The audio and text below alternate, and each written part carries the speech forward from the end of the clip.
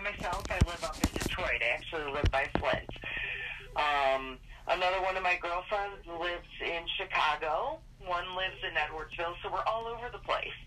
So what happens is these folks move away, but we're getting all these cancers, and the only tie we have to each other is that we all grew up in this small North County town. Mm-hmm.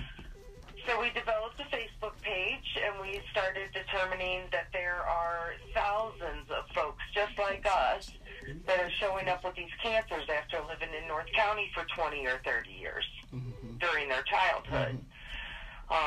We started mapping it out, and we've determined when I say cancer cluster, it means we have a small area with a high rate of cancer in the North St. Louis County area. What area is that? So it really is Florissant, most of Hazelwood, and it centers right around the creek. Now, one thing I want to tell folks, I know a lot of people are newer to the area, and they've moved, some of your listeners might have moved in the area now. The highest risk was to folks who lived in those homes from the 1960s up until the 1990s. Okay? So because the Army Corps of Engineers is actually cleaning up the area, which is good news for folks that live there today. 1960 to when? 1990s. Okay. So if you lived in those areas between that time frame, you are at higher risk for developing cancer. That's Florissant and Hazelwood? Yeah, Florissant, Hazelwood, Blackjack, anywhere north of 270. Yes. Okay. Now, are you all taking any kind of legal action against it? Well, you know what? We aren't. There is some legal cases, and I know you have a legal background, so I know you can, really appreciate this. Yeah. The problem is that these cancers, our living by the creek is a risk factor. It doesn't mean you're going to show up with cancer, okay? So it increases your risk. It's like somebody that smokes for 20 years of their life. They may show up with lung cancer, they may not, but they're at higher risk to show up for it. Than somebody who doesn't smoke. As a lawyer, you know that there's so many other things, so many other risk factors that could play into that, that could affect that. So for somebody, to try to take legal action on their own is really difficult. Yeah. No class action lawsuit has been filed, is that what you're saying? Not that we're aware of. There were individual lawsuits filed by a company named, a lawyer named Tor Horman, and I think they're coming close to a settlement, but those were filed way back in 2013. Now, what we're trying to do as a group, because we understand that, this is kind of a David and Goliath, right?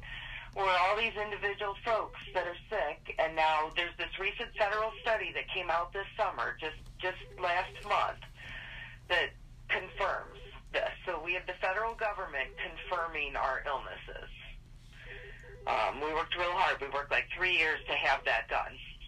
Okay. So now that we have this federal acknowledgement, there's actually a federal program that already exists for Manhattan Project Waste communities. It's called the Radiation Exposure Compensation Act. What we're trying to do is it'll take an act of Congress. If we can get this approved to be included in these community lists, folks will be able to file for restitution without jumping through the legal hoops. Yeah. Well, that's something that Congressman Clay would be interested in. And we have talked to Congressman Clay, and we're looking forward to his support. We talked to him a couple of years ago, and we told him once this CDC report came out, we'd be back knocking on his door looking for his support. So we're really hoping that, now that we have this, the federal government, the Center for Disease Control has confirmed that there's a link between our cancers and our exposure. Now we can go for this restitution fund. Well, the other thing is that it's the federal government that put the stuff there, right? Absolutely. And so that's the other reason why. That's the other thing. Mallinckrodt was the contractor, but they never owned the material. Wow. It was always owned by the Department of Energy. Yeah. So the Department of Energy and the federal government are the folks that are ultimately responsible. Yeah, well, see, the thing about that is in many instances the government has immunity. Yes. Yeah, and that's what they argue, and then they also, if you can find liability, then they also have liability capped at a certain amount of money. Right. You've heard about that too, right?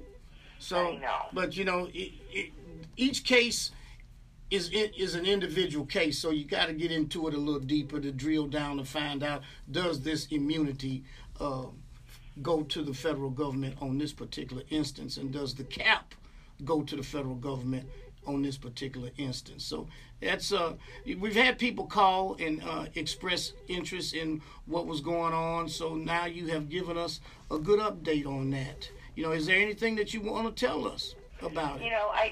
The one thing I'd love is for folks to continue to come to our Facebook page, and as we move forward, looking for this act of Congress, right, as we go forward with Lacey Clay and Roy Blunt has been actually very supportive. Okay.